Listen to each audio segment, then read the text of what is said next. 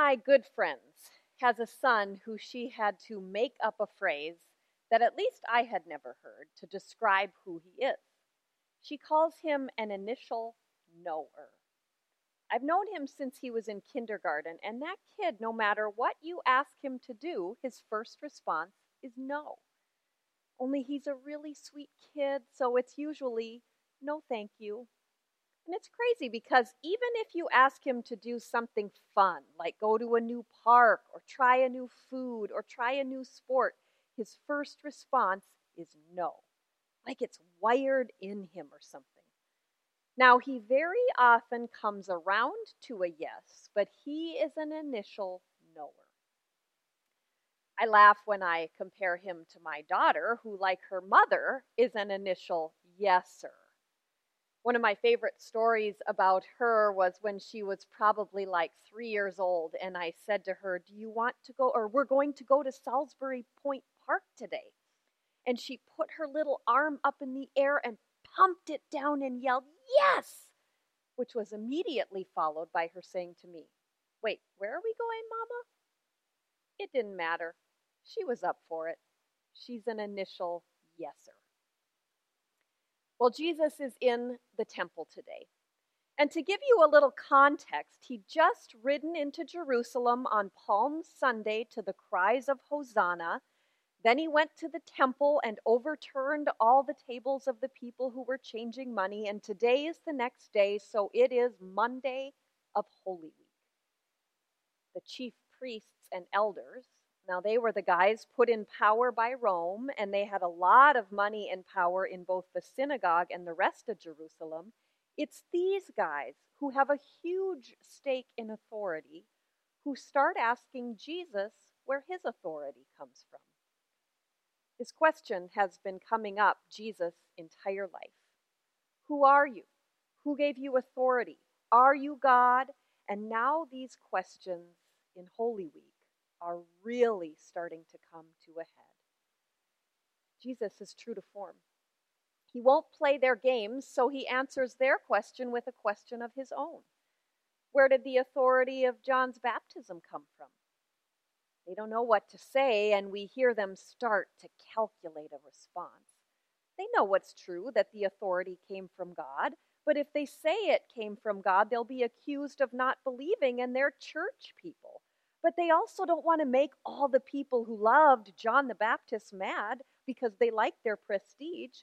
So they take the easy way out and just say, "We don't know." So Jesus says, "Well, I'm not going to tell you either. But what I will do is tell you a story." So he tells the story of a dad and his two sons, one an initial knower and the other an initial yeser. It's a short parable and one I think we can all relate to. As a parent, would you rather have a kid who you ask to do chores say no and then do them later, or yes and then flake out and not do them? I think most of us would take the initial knower. And if there is a right answer, that's it. But what if you asked your kid to do something in front of a bunch of people you really respected? Would you rather be embarrassed by the kid who was so blatantly disrespectful and said no in front of everyone? Or the one who made you look good and said yes? In an honor and shame-based culture, that might have been a tough call. There's a lot we don't know about this short parable. Like, were they having a bad day? Is that how they always were? Why did the one who said yes end up not doing the chore? Maybe he had a good reason. We don't really know what was going on in that middle place between the saying yes or the saying no and the actual doing or not doing of the chore. I love listening to podcasts, and Brene Brown is a favorite, as a lot of you know. She called that middle place day 2. Now, Dr. Brown is a social science researcher and author, and she leads lots of trainings with everyone from military leaders to the executives of Pixar on leadership and vulnerability. Typically, the seminars she leads are 3 days long, and day 2 is always the hardest. It goes like this. People show up and they're excited for the challenge and all they are learning. And then day 2 hits and you realize that if you want to grow in who you are and how you lead and how you act, it is not going to be easy. And you are going to have to think about things you don't really like to think about. And you're going to have to do things you might not like doing. I feel like our world is in a big old day 2. The pandemic hit, and we gathered our supplies and maybe kind of enjoyed the time at home to get some projects done or connect with family that's far away over this new thing to us called Zoom. It was okay because we knew we were in this together and working together, and we had a job to do and a part to play. But it's been 6 months, and we don't have an end in sight. And September is almost over. Renee says, for all intents and purposes, September, rather than January, is the new year in our culture. September is hardwired in us as the time when we get back to normal. School starts. The summer schedule comes to an end. We get back into the swing of things here at church. Our work often changes after a lighter summer as we head to the end of the calendar year. We put away our lawn furniture. We settle in. And so when September hit, and it didn't help that the smoke hit along with us, and we look around and, we realize this isn't over at all, and we still don't know when day 3 will come. When Dr. Brown was working with the executives and writers at Pixar, the movie company, they said this day 1, 2, and 3 analogy is exactly the arc of every story ever told. Day 1 is when you meet the characters and find out what they're made of, and then a problem hits and it is day 2.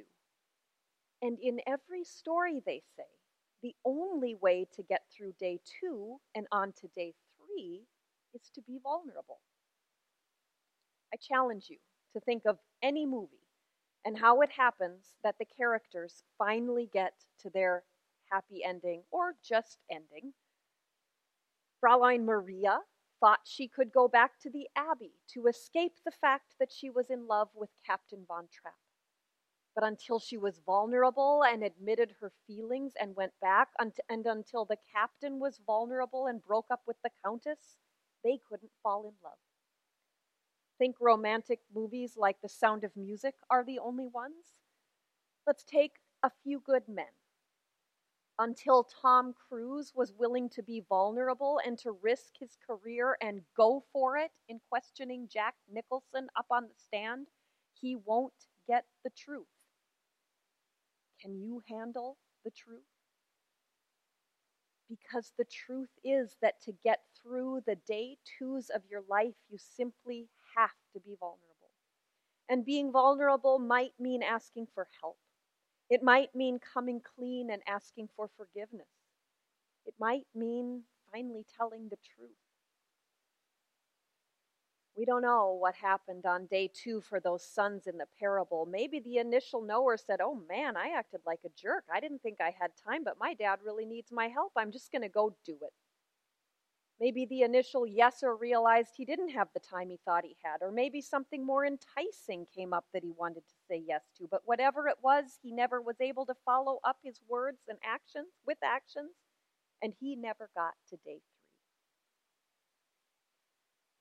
I think about those chief priests and elders and their unwillingness to be vulnerable in any way, shape, or form. They won't say what they know to be true, because then it might seem like they don't believe.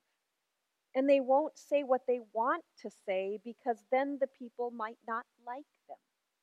They're constantly calculating their responses. But to get through day 2, to follow Jesus, I would argue, you can't keep calculating. The reading from Philippians. is one of the most important texts in the Bible that we use to learn about who Jesus is. When Paul describes Jesus, he turns to one of the earliest songs of the church, and it's all about vulnerability. Let the same mind be in you that was in Christ Jesus, who, though he was in the form of God, did not take equality with God as something to be grasped, but rather he emptied himself, taking on the form of a slave, being born in human form, and he humbled himself and became obedient to death, even death on a cross. Paul is just getting to the gut of things here. Paul is saying that we are stuck. Call it original sin. Hey, call it the day two-ness of our lives. Call it being stuck in the middle. Whatever you call it, we are so stuck, so bound, that the only way for God to save us was to become one of us. Paul is saying that it is God's very nature to empty himself for us.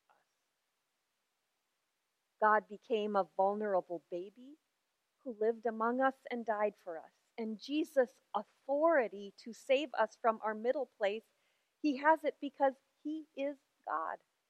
Or as he's named in the book of Matthew, Emmanuel, God with us. Think about how those chief priests and elders were always calculating what was the most and really the least painful to be. And I contrast it with what Paul says about how we are to live together.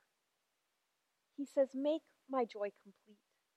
Be of the same mind, having the same love, being in full accord and of one mind. Do nothing from selfish ambition or conceit, but in humility regard each other as better than yourselves. It's a lesson in being vulnerable, don't you think? And it was written to a struggling church while Paul was in prison.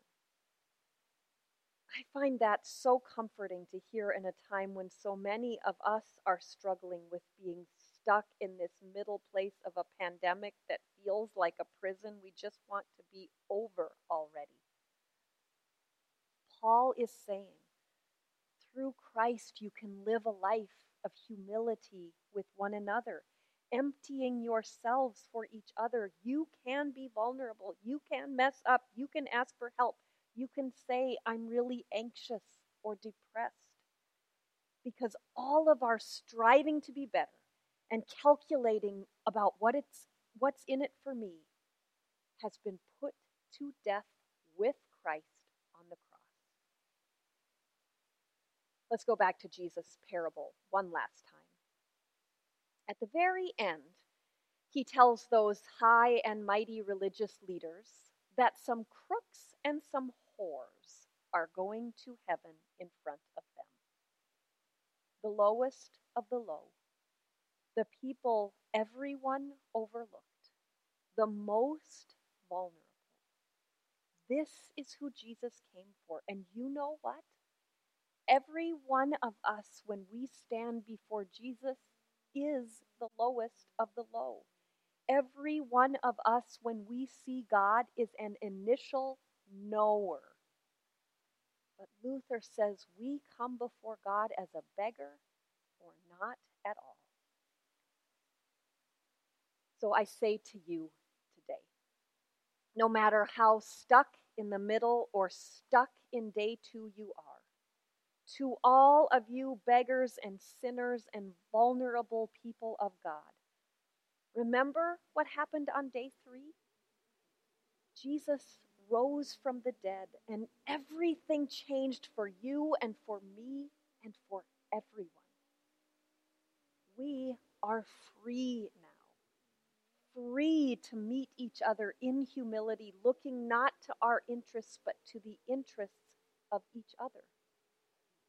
We will get through this long middle place, this seemingly never-ending day 2, because we have a God who comes to us in vulnerability so that we can be vulnerable ourselves.